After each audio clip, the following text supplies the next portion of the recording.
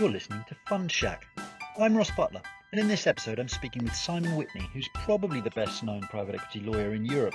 He's currently a senior consultant at Travers Smith, where he spends much of his time advising clients on sustainability.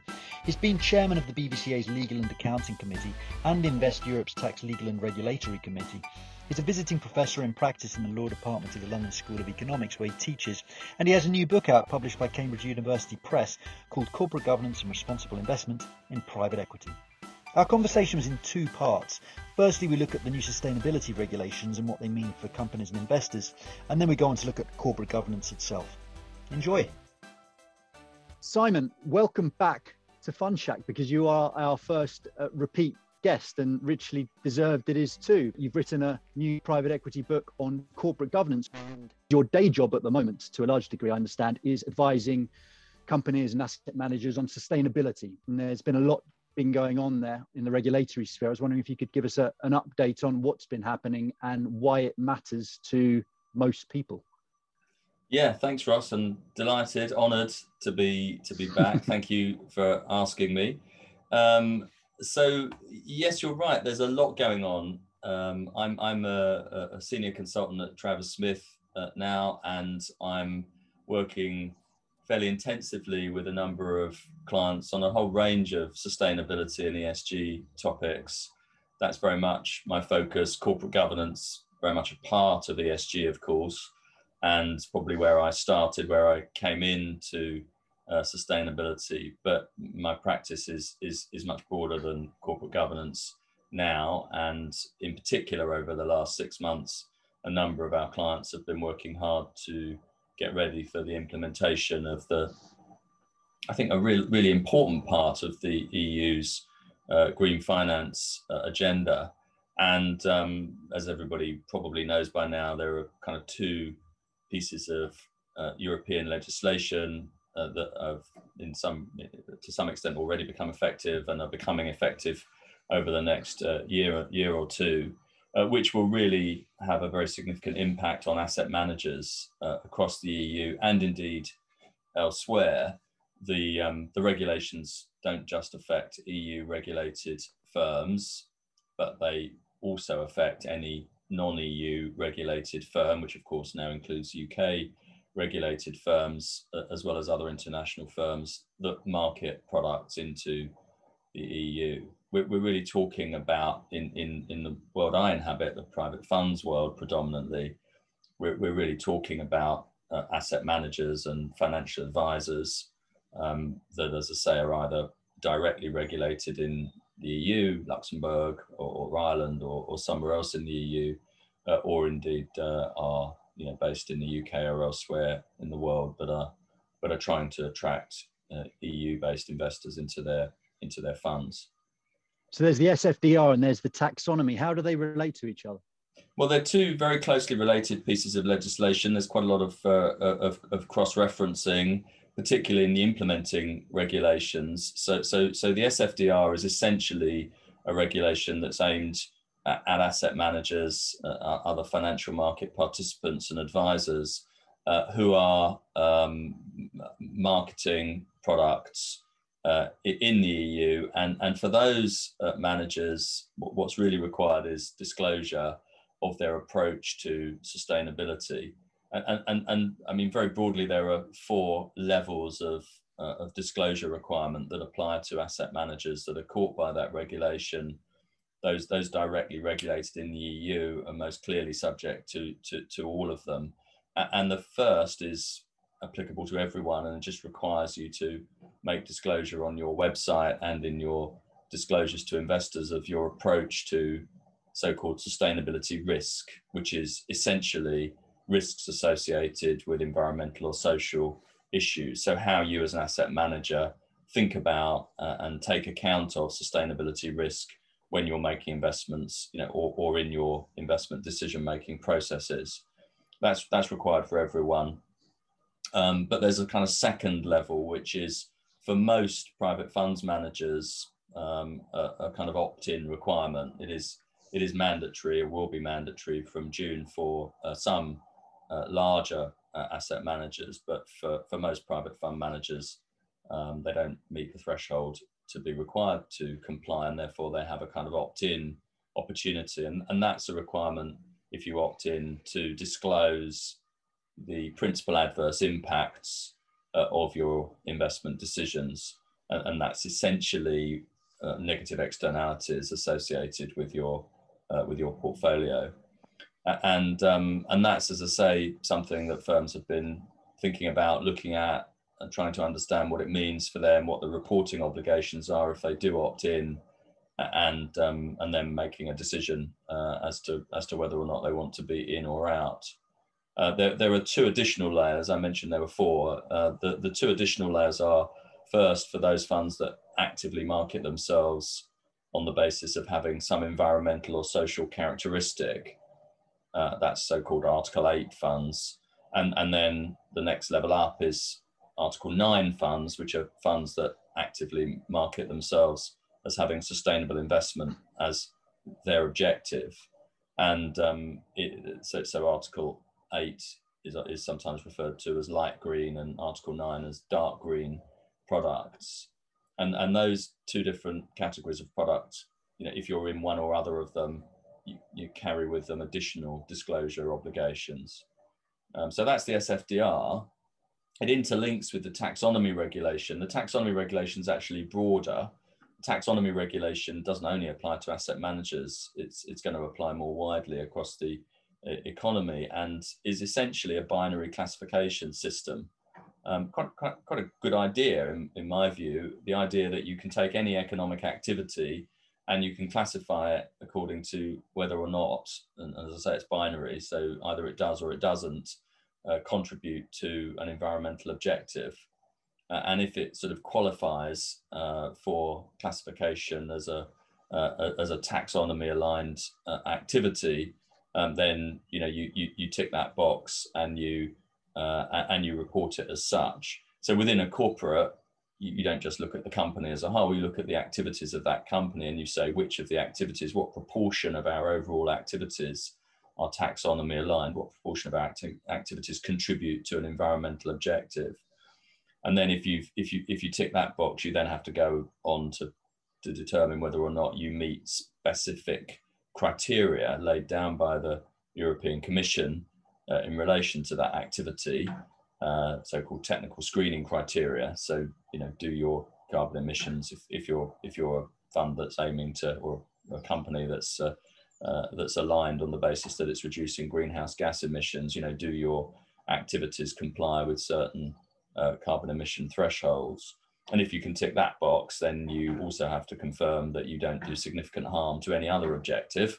So in other words, if you're a solar panel park, you can't excessively use water to clean the solar panels, because that would be regarded as, whilst contributing to one objective, doing harm to another.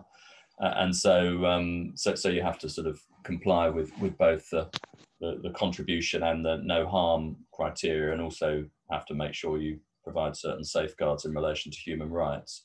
And if you do all of that, if you can confirm that you do all of that, then your activity is taxonomy aligned. And the reason this links to the Sustainable Finance Disclosure Regulation is that some firms, particularly those that are Article 8 or Article 9 products that are promoting environmental characteristics or objectives, will also have to report their compliance or their level of compliance with the taxonomy regulation. So what proportion of your portfolio is in activities that tick the box for being, for qualifying as taxonomy aligned activities?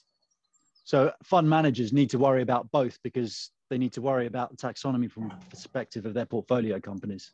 Yeah, exactly. So they'll need to be able to collect the data from their portfolio companies. Some of their portfolio companies may well be reporting, their level of taxonomy compliance, either because they're required to under EU law or voluntarily, in which case it's a relatively simple task just to look at what your portfolio companies reported and fit that into your kind of calculation for the portfolio as a whole. But obviously in other cases where your portfolio company is not reporting, either because it's too small to be caught by EU rules that require reporting, or because it's not in the EU at all, and therefore hasn't got a clue what you're talking about when you ask it whether it's taxonomy aligned. In either case, obviously, you need to be able to collect the data from the portfolio company and be able to do the assessment to see whether it's a taxonomy aligned activity. What proportion of, or maybe that's too specific, do you think this is going to be popular in terms of the optional, the opt-in aspects and the light green? I think the jury's still out a little bit on this. It's very, very early days. As most people know, the implementing rules haven't been finalised yet, and so the actual detail of the disclosures that's required by managers who opt in or who are Article 8 or Article 9 is not yet clear. It's becoming clearer as consultations get issued and we see what the regulators have in mind, but it's not yet finalised, and therefore, firms don't at this point have a clear idea about what is going to be required if they do opt in, or if they market products that come within these Article 8 or Article 9 classifications. And so firms are kind of at the moment, I think, to a large extent, by no means all, but to a large extent in the private funds world, I think there's a kind of wait and see approach, a kind of let's have a look at the final rules before we decide whether we want to opt into compliance with them, or whether we can opt into compliance with them, whether we have the the data that we need in order to be able to do the reporting that's required of us. And in some cases, that reporting is pretty demanding and quite difficult for firms to do, and arguably not particularly helpful for investors to receive. I mean, reporting is valuable if somebody is going to act on the basis of it, right? I mean, there's not a lot of point in asking firms to do a lot of reporting unless it's leading somewhere, unless it's going to make a difference to someone who is looking at that reporting, either the reporting firm, because obviously sometimes the obligation to report on something does cause you to focus a bit more on it, or on the person receiving the reports. So it's not entirely clear what the rules will be, and whether or not they will be requirements that actually help to achieve the policy objectives that have been set. And we're some way, I think, away from knowing that even now as we speak, at the end of March, some weeks after the first set of rules were effective. I say the jury's out because I'm very optimistic about these kinds of regulatory interventions. I'm generally speaking aligned with we at Travers Smith very much aligned with the policy objectives of helping to finance the green transition and helping to make sure that that asset managers and underlying companies are focused both on environmental and on social issues in their activities. And so I don't think there's any argument with the requirement to have some regulatory intervention to encourage or even force that change in the market. I think that if I'm in the private funds world, though, which I am, and I think about the types of investors that are investing in my product, these are generally speaking highly sophisticated professional investors who, for the most part, ought to be capable of deciding what data is relevant and interesting to them, what data is going to affect their decision making, what it is they want me to report on, and how they want that reporting to be done. And whilst you don't want a proliferation of standards, whilst you don't want every investor wanting different information, on the other hand, I would be, as an investor, less interested in whether my fund ticked a box to say it was Article 8 or to say that it did report according to principal adverse impact indicators. I'm much more interested in due diligencing exactly what it was doing and asking, for specific information that I thought was important and that I thought should be a focus for the fund manager to be reported to me, in a format that I found useful as an investor. And the problem, I think, with regulatory interventions sometimes, and I think this is a challenge for regulators, I don't think it's an easy answer, but the challenge for regulatory interventions, and I think one that the regulators, will be grappling with at the moment, is how you make sure that, the regulations that you that you provide, and in particular the template disclosures that you require firms to comply with, are providing useful, relevant data that actually is helpful to investors and others, because let's be clear, this data is not only going to investors, it's going to be publicly available for the most part. So the data that's going out there is actually data that's helpful and relevant and meaningful. And for example, if I was an investor, I'd be as interested in forward-looking disclosures as I would be in backward-looking disclosures.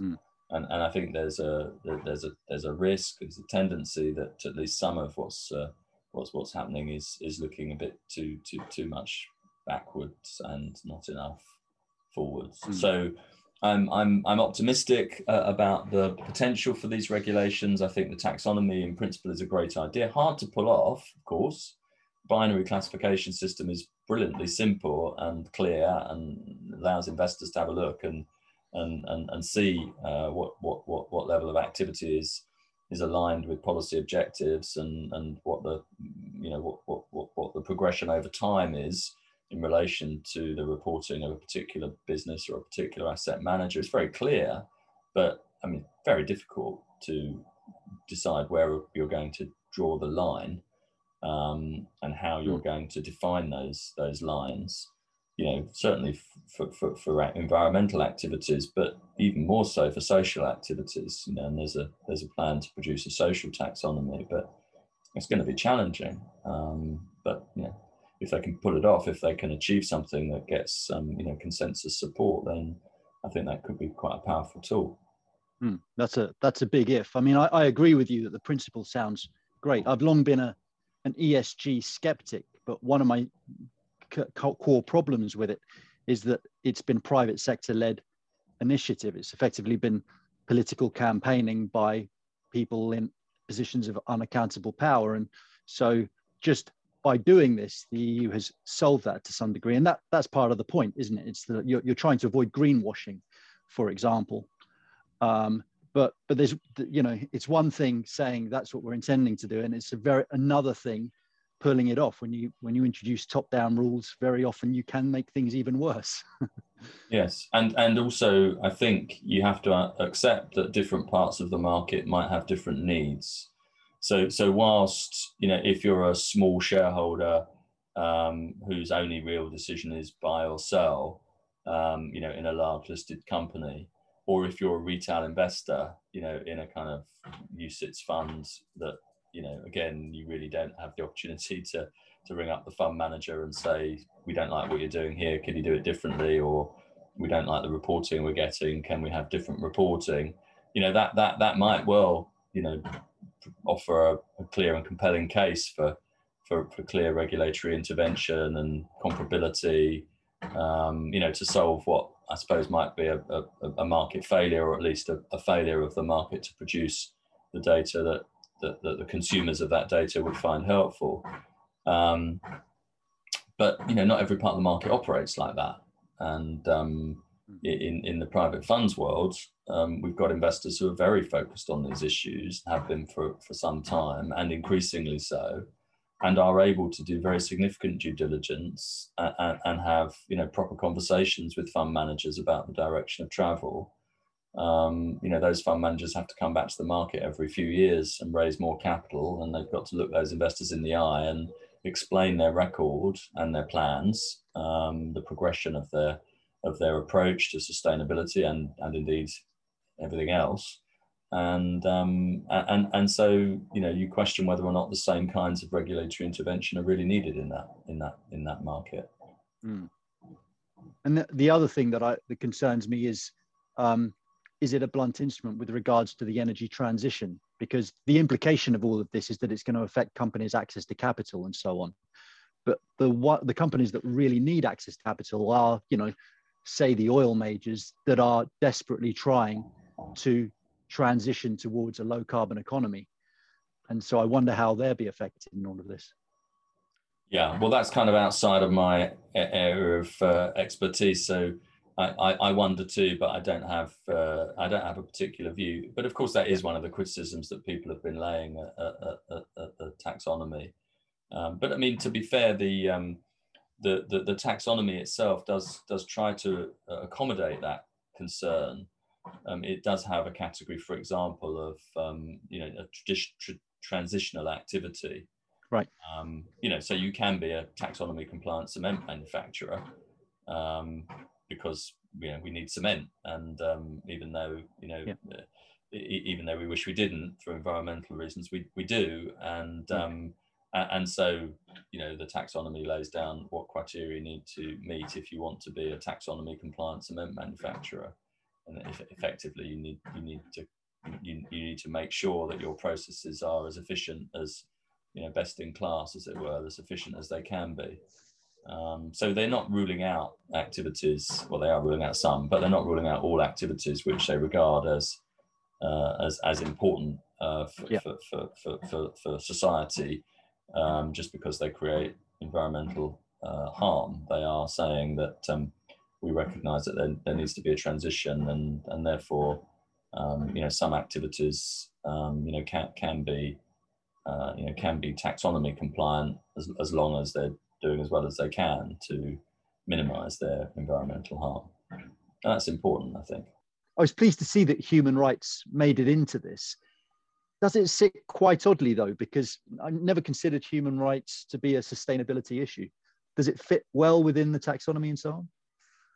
Well, it fits well in the sense that it's quite clear, I think, to most people that in order to be a taxonomy compliant activity, it wouldn't make sense to allow people to tick the box and yet find that they weren't complying with basic norms in relation to human rights. So clearly you don't want people to be saying we're selling our product on the basis that it's going to have it's going to include only or predominantly taxonomy compliant activities, and to miss the opportunity to identify that some of those activities are environmentally helpful but significantly harmful to the human rights of individuals. And so I think it makes perfect sense to have some human rights safeguards built into the taxonomy, and indeed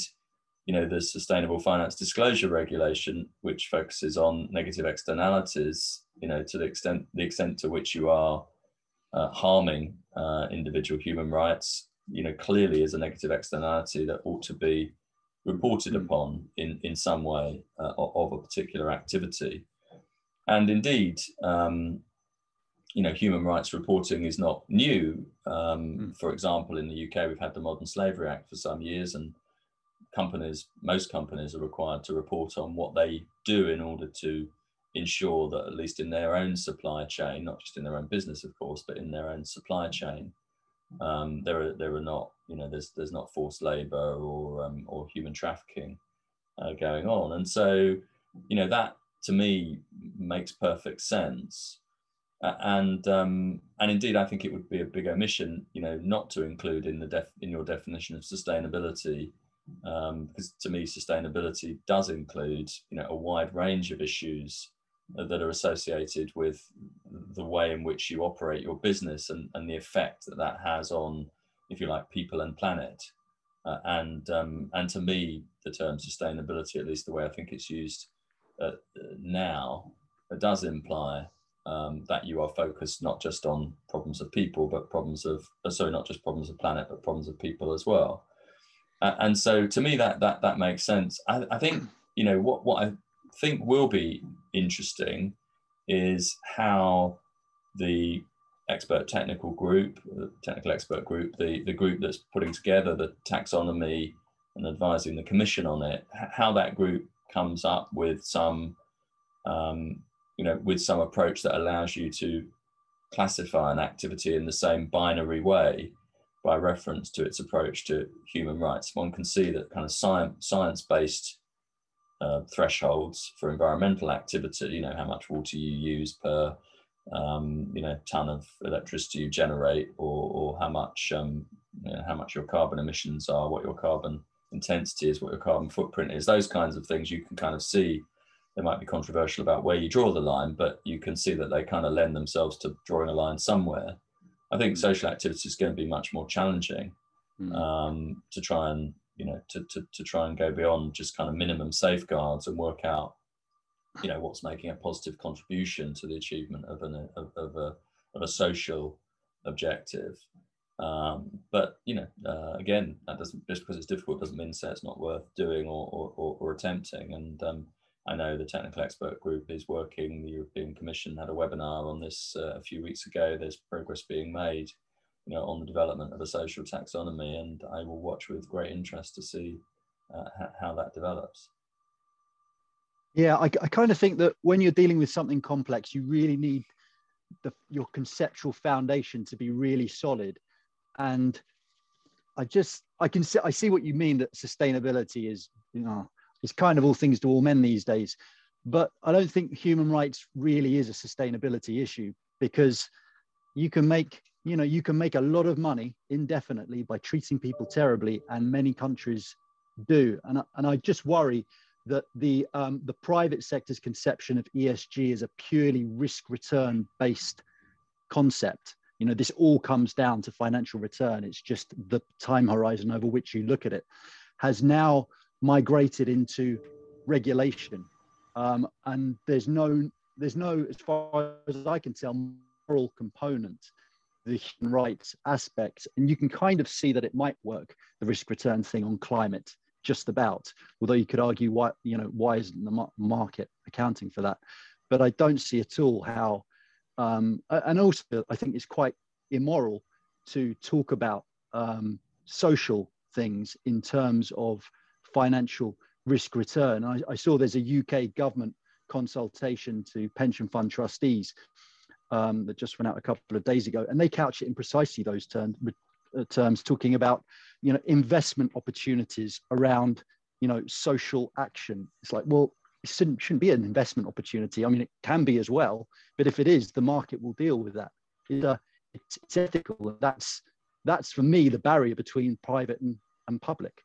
But it seems to me that the public sector and the policymakers have just adopted the language of the private sector.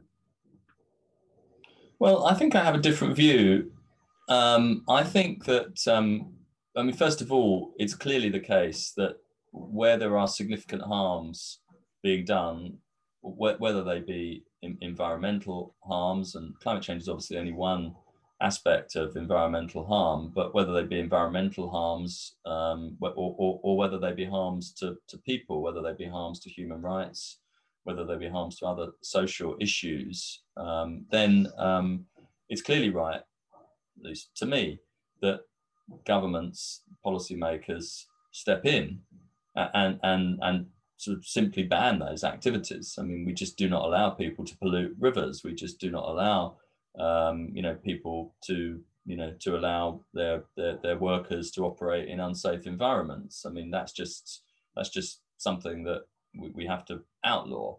And I certainly don't think that regulators, governments should be allowed to dodge their responsibility for doing that, for simply making things illegal and then enforcing the law properly.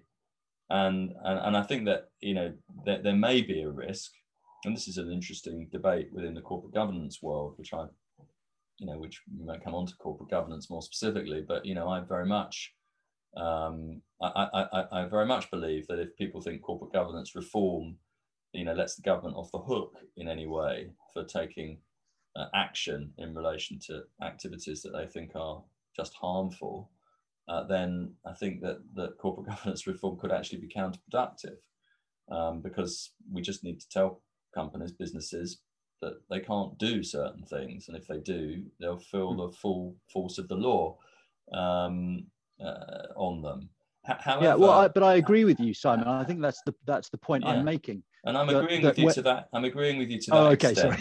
Sorry. Okay. So I'm trying to get my point of agreement out first.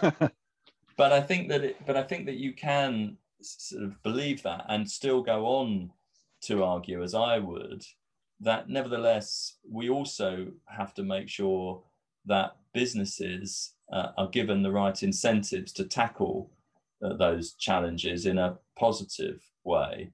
And so, as well as the government saying there are certain things we just can't allow businesses to do, there is also a role for government in asking companies to step up to the challenges of people and planet and to actually make a positive difference. And to say that that creates investment opportunity, I think, is just manifestly true.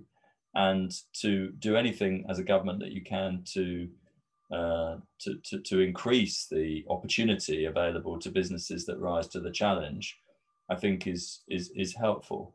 And so, you know, if there are opportunities to generate technologies that, you know, solve the problems of climate change or solve problems of biodiversity, or indeed, you know, investment activities that reduce inequality in communities, for example, then I think it makes perfect sense for the government to both accentuate those opportunities, perhaps by providing, you know, tax incentives or other things, or perhaps to make them more attractive to investors who want to invest in those activities. For example, by requiring businesses to disclose more clearly, you know, what they're doing and to hold them to the disclosures that they're making more strictly, so that you can't, you know, raise capital from investors who want to do socially advantageous things by saying you're going to do socially advantageous things and then not delivering. So holding companies and asset managers to promises they make to investors makes perfect sense to me, and that would, I think, then, you know, accentuate the opportunity for companies who want to actually achieve really positive benefits to society. It gives them the opportunity to do that and to make money at the same time. That's a pretty good segue into your book, Corporate Governance and Responsible Investment in Private Equity, which I very much enjoyed, and here it is. My feeling from reading it and from, you know, knowing you is that you're not a natural interventionist, and certainly the first part of the book felt to me like an argument for taking great caution in state intervention into private company or company governance issues.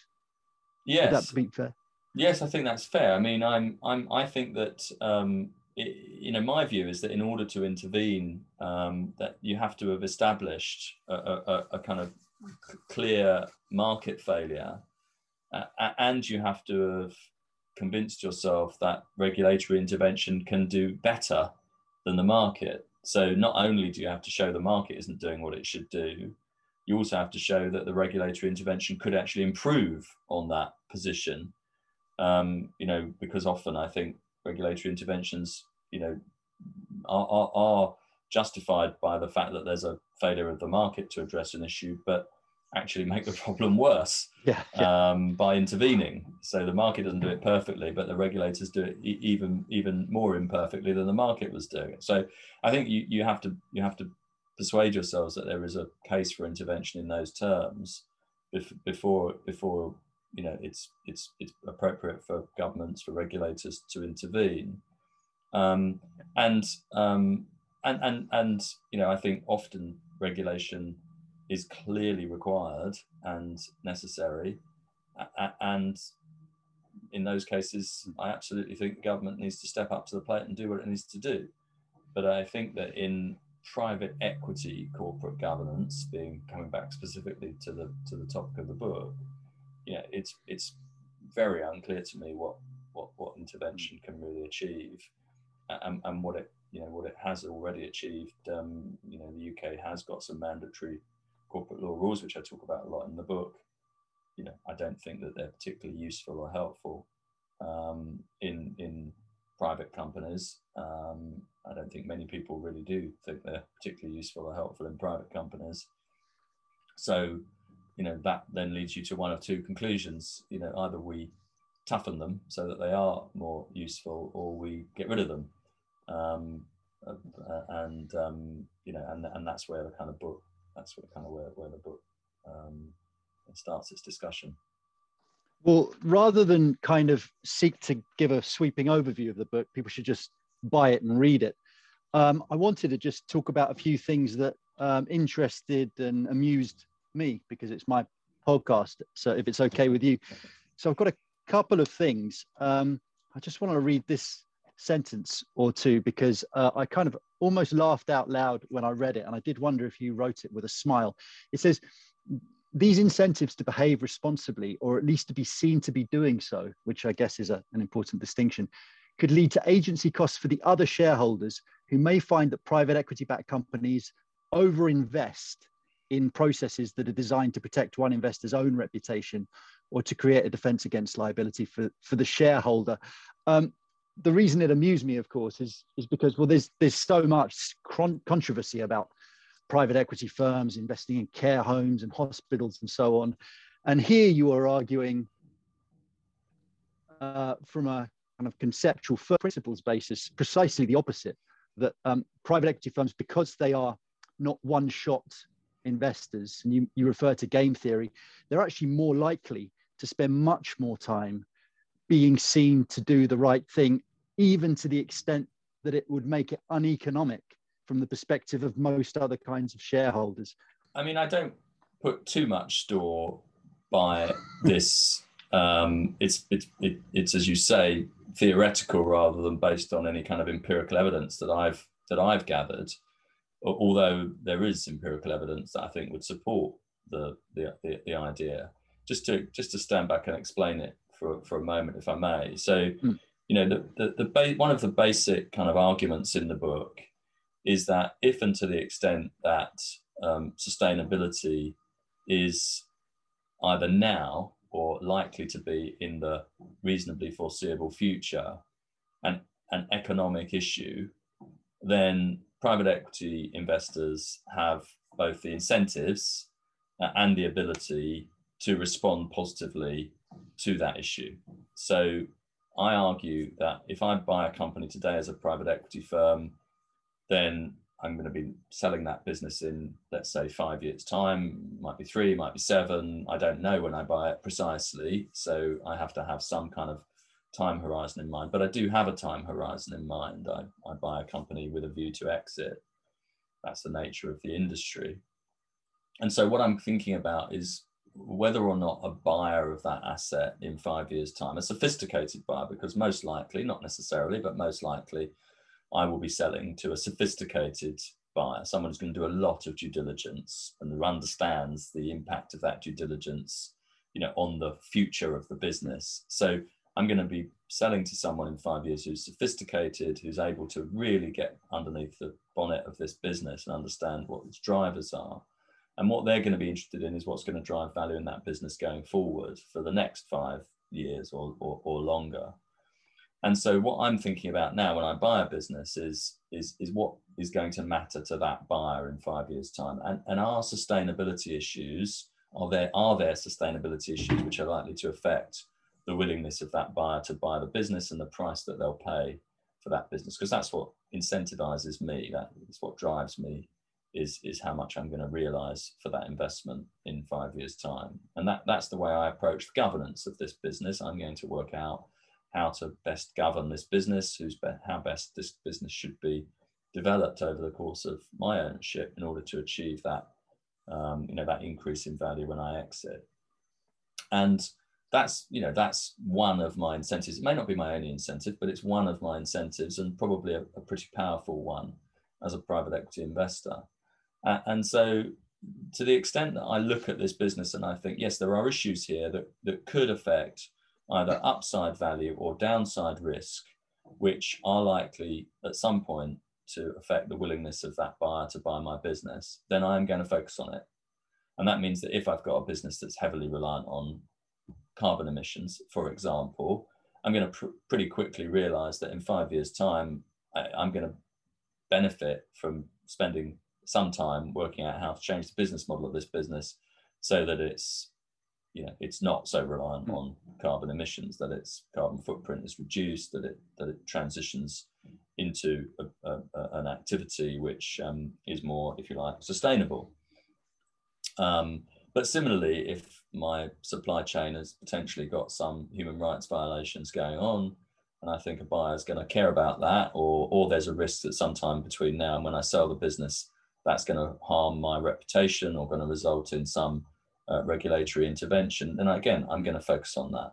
So that seems to me pretty clear and unarguable that private equity firms have both the incentives and the ability through the governance mechanisms that they're able to put in place to respond to those sustainability issues where they have economic impact. But what I go on to, and of course you don't know exactly what's going to have economic impact in 5 years' time, and the world is changing, and so you have to think about those issues with a relatively kind of broad an open mind. But what I go on to say, and this is the point you're picking up, is that at the same time, I don't just have the incentive to focus on value creation in my underlying portfolio company. As a private equity firm, I have other considerations too, which go beyond the incentive to make sure that business responds, and which, if you like, magnify my incentives to behave in a way that is regarded as, quotes, responsible. And those would apply, for example, if my own investors care about my record on sustainability. So if my own investors are asking me what the carbon footprint is of my portfolio, and I know that they're going to look at the information that I provide to them on an annual basis and care about the transition of my portfolio in that regard, or if they're likely to get upset if it turns out that one of my portfolio companies is involved in some kind of human rights abuse, then I may well care about that even more than I would care about it just for the sake of the economic development of the underlying business. Because if something goes wrong, if the carbon intensity of that business doesn't reduce, if there is a human rights violation, then I don't only suffer the economic damage that's associated with that in the underlying portfolio company, but I also suffer the damage that accrues to me if, for example, I find it more difficult to raise my next fund in 3 years' time. And so all I'm really arguing, I think it's fairly hard to argue against, it seems to me, is that if I'm a private equity firm and I think that my investors care, or indeed other outsiders care, in a way that affects me financially, if I think outsiders care in a way that affects me financially, then I have a clear economic incentive to, quotes, overinvest in systems that will prevent or protect me from those, from those financial impacts. And as I say, whilst my book is in that regard at least theoretical, there's quite a lot of empirical research that would support that line of argument. We all know that there's also examples and even some research in some sectors that doesn't support that idea. But there's plenty of research that does show that private equity is a more responsible investor than certain other types of ownership paradigm. Well, that's one of the things I liked about your book, actually, was that it doesn't rely so much on empirical evidence, because I think that's, you can just go round and round in circles. You can get the facts to fit whatever argument you want. And I think in a complex topic like talking generically about a corporate ownership structure, you're on much firmer ground by starting from a first principles logical analysis of what are people incentivized to do and how and to behave like. And so I think that, yes, I agree, it's very hard to argue against. Okay, I've got something else as well, which is completely different.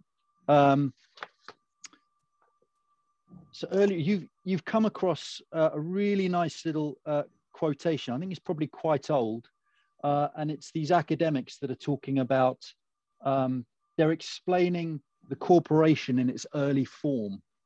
And they wrote, the managers of these corporations were strictly accountable and were in a position to be governed in all matters of general policy by their owners. They occupied, in fact, a position analogous to the captain and officers of a ship at sea. In navigation, their autonomy might be supreme, but the direction of the voyage, the alteration of the vessel, the character of the cargo, and the distribution of the profit and losses were settled ahead of time and altered only by the persons having the underlying property interest. I thought that was a beautiful bit of writing, actually, but so interesting as well, because people tend to think of private equity as like newfangled. Yes. And yet in many respects it seems to be like the older version of ownership, and that you could argue that a public company with 1 million shareholders is actually the novelty. Yes, exactly. Well, one of the things I talk about in that section of the book is how, this kind of idea of separation of ownership and control, which is, at the heart of what academics think about when they're worrying about the corporate governance mechanisms in public companies, in widely held companies, in companies where, the shareholders don't have the control, they don't have the, indeed, even the economic incentives to really inform themselves and get involved in the activities of the company, even to some extent strategic activities of the company. That's a problem that doesn't really exist in private equity. There is, as I say in the book, and as everybody knows, a separation of ownership and control in private equity, because on the whole, private equity firms do not operate businesses. They have a management team that does that, and day to day, lots of decision making is done by that management team, and therefore the control of the business, at least on a day to day basis, isn't within the private equity firm's gift. But nevertheless, there is an economic incentive, a really clear and direct one, for them to take care about what those managers are doing and to get involved in the strategy of the business. And as you say, in many ways, it kind of fits the description that you just read out, which is an efficient one, because you've got the quotes owners of a business, and it's not I don't think it's right to talk about shareholders as owners of businesses anymore, but you've got the shareholders of the business, with very significant control or voting rights, and those shareholders do indeed have all of the incentives to make sure that those who are in control on a day-to-day basis are doing it in the way that they want them to do it. And so the idea is that the agency costs of that arrangement, the kind of the misalignment between the managers and the shareholders, is significantly reduced. Yeah, it's a beautiful structure. It's why it fascinates me. It's simple, and yet it works in such complex environments and amid so much uncertainty. And so much corporate governance academic work does focus on that agency problem, and it typically comes from the perspective of public companies. But because private equity can solve for that problem to a large degree, corporate governance can then go a step beyond that and become an enabling factor with regards to actually creating value. And you've got a whole section in your book on the power of corporate governance to facilitate better decision making. Are you able to tell us a little bit more about that? Yes, and I don't want to suggest that I think that this is confined to private equity. I think private equity does it very well on the whole, but I'm sure many other organizations, whether they be commercial companies or universities or charities, also have effective decision-making processes. What I argue in the book is that a big part of what the corporate governance arrangements in a private equity-backed company are aiming to do is indeed to improve decision-making, to put in place a sort of preordained and flexible decision-making process that is designed to make sure that the decisions of the company are as good as they possibly can be. And that's a very efficient and effective thing. And as I say, all organizations try to put in place decision-making processes that lead to good decisions. It's pretty self-evident, and that's a critical success factor for most organizations, commercial and non-commercial. But I think what I'm saying in the book is that if you take apart the corporate governance mechanisms in private equity, you quickly discover that actually a big part of what they're designed to do is not what an academic would see corporate governance mechanisms as being about, which is oversight, which is checking on the management and making sure that things are going in the way that you want them to go. But a big part of what the corporate governance mechanism is doing is making sure that there are a relatively small number of people around the table, that those people have as much information as possible, both about the business and the sector the business is operating in and the general economic environment, that they come from a range of different perspectives, but there's not so many of them that they can never reach a decision, and that when a particular decision comes up, they can meet quickly, and they can make a decision, and they can make sure that a proper process is followed in order to make that decision as good as it can be. Now, business is always operating in conditions of uncertainty, and nobody knows whether a decision is going to be the right decision or not. And some decisions are obviously more important than others, but the corporate governance mechanisms kind of respond to that uncertainty by saying, okay, certain decisions can just be made by management on a day-to-day basis. Others have to come to the full board, but if they come to the full board, here's the process we want to follow, and here's the people we want to have around the table to make that decision. And because they're repeat players, because this is what they do for a living, private equity firms just happen to be very good, I think, at putting in place these kind of processes that don't always lead to the right decisions, obviously, but are more likely to lead to the right decisions, than if they put in place a process that hadn't hadn't given much thought to and hadn't got the same level of experience in designing. So I just think it works quite well as a model to make sure that the decision-making processes are appropriate. That's not all the corporate governance system is doing, of course, and I talk about other things in the book that I think the corporate governance system is there to do. But one of them is to make sure that the decision-making process is efficient and effective. And in some cases, that means speeding up decisions. It means being able to convene at very short notice because you've got a relatively small number of people who are incentivized to focused on making sure that this business is going to do well and is going to make a good decision. And sometimes if a decision needs to be made quickly, then being able to make the decision quickly, that's important. And so in some businesses, that's really what you need is a quick decision-making process, but where the decision-making process doesn't necessarily lose quality as a result of being quick, because you've got people who are completely up to speed and don't have the right incentives to make sure that they're fully informed about the decision before they make it. But then in some cases, it means slowing the decision down. It means putting checks and balances in place. Often in my research, people talk to me about how when they were buying kind of entrepreneur-led businesses, a large part of what they were doing was adding process to decision making.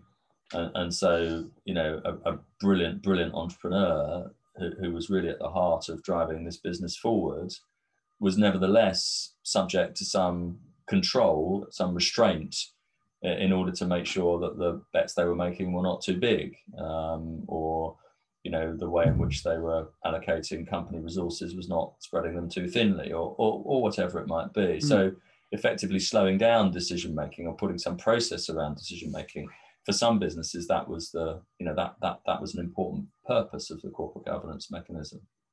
I've never thought of that before, but if you take the private equity spectrum from venture capital all the way to big buyouts, you could see it as a situation where the big buyout guys are trying to inject some entrepreneurial dynamism into large organizations, and the venture guys are trying to inject some institutional, bureaucracy into entrepreneurial situations. Exactly. And they both work.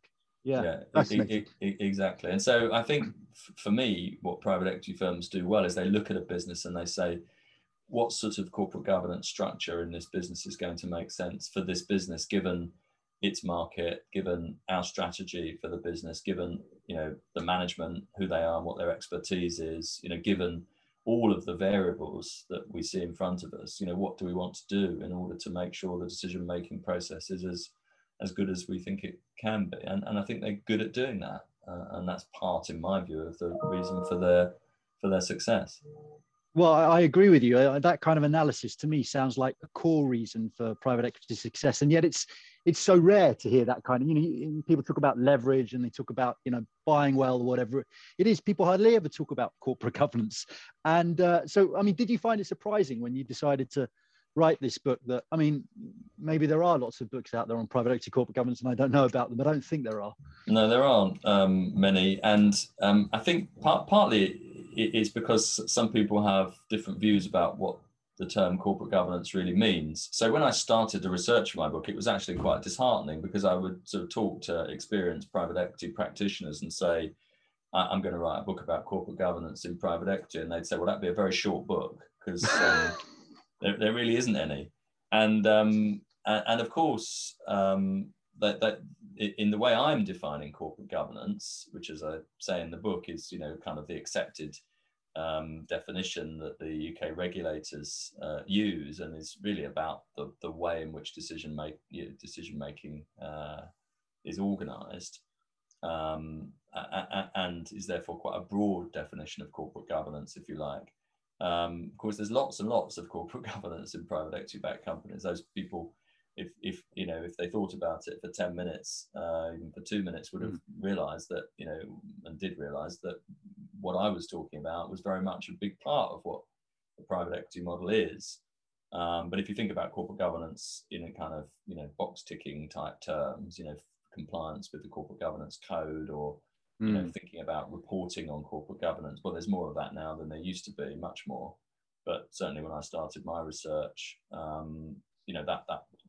was just a private matter to be organised between the managers and the firm, and it wasn't something that people thought of as corporate governance in those in those terms.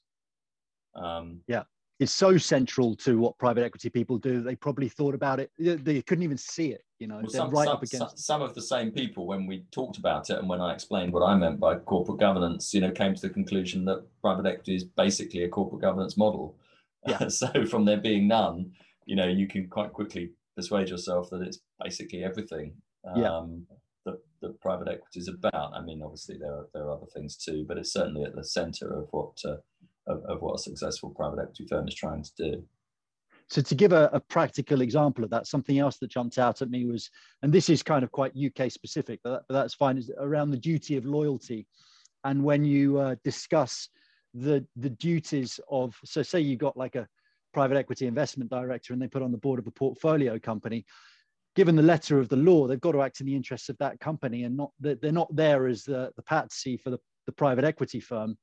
And yet, obviously, they're only there by virtue of the fact that they're an employee of, and I think you say at some point that you could contract that away, but no one ever bothers. And perhaps that's just because in practice there's alignment. But it's an interesting and fundamental point, because if you're an investment director in a private equity firm, that's real personal liability and duty that you're taking on, and there is a potential conflict there. And I think most people recognise that. They recognise that there is real personal responsibility, even potential liability, although, as I discuss in the book, liability risks, at least if the company is solvent, are pretty remote. But nevertheless, they're there. And certainly personal responsibility as a director of the company, sitting around the board table, with the other directors, all owing fiduciary responsibility in the UK to promote the success of the company. There is a responsibility, and in my experience, people understand that and they take it seriously. And if you ask them about potential conflicts of interest, most private equity people told me during my research that there isn't really a conflict. That what they want for the business as a shareholder in the business is to make that company as successful as it can be, and that's obviously alignment of interest, not conflict of interest. There are, of course, potential moments of conflict, but particularly when a company is sort of heading for some financial difficulty, those conflicts are often, usually, I would say, recognised and dealt with appropriately. So there is a tension in the law between a corporate governance mechanism which both seeks to make good decisions for the business, but at the same time has some role to play in defending the interests of a particular shareholder. There is some tension in the law between those things, and I think it's not particularly helpful that there's that tension there. But in practice, as I discuss in the book, and for reasons I describe in the book, it's not really a problem. It's not really something that causes too much difficulty. Well, we could go on, but I think people should just buy the book and read it for themselves. It's been a great pleasure speaking with you. Thanks for the updates on sustainability, and corporate governance, and I hope you can come on to Fund Shack for a third time at some point. I certainly hope so. It's always good to chat with you, Ross. So thank you very much. I appreciate you having me on. You've been listening to the Fund Shack podcast. Make sure you subscribe and visit our website at fund-shack.com for many more video interviews. It's the private capital channel for alternative investment professionals. Thanks for listening.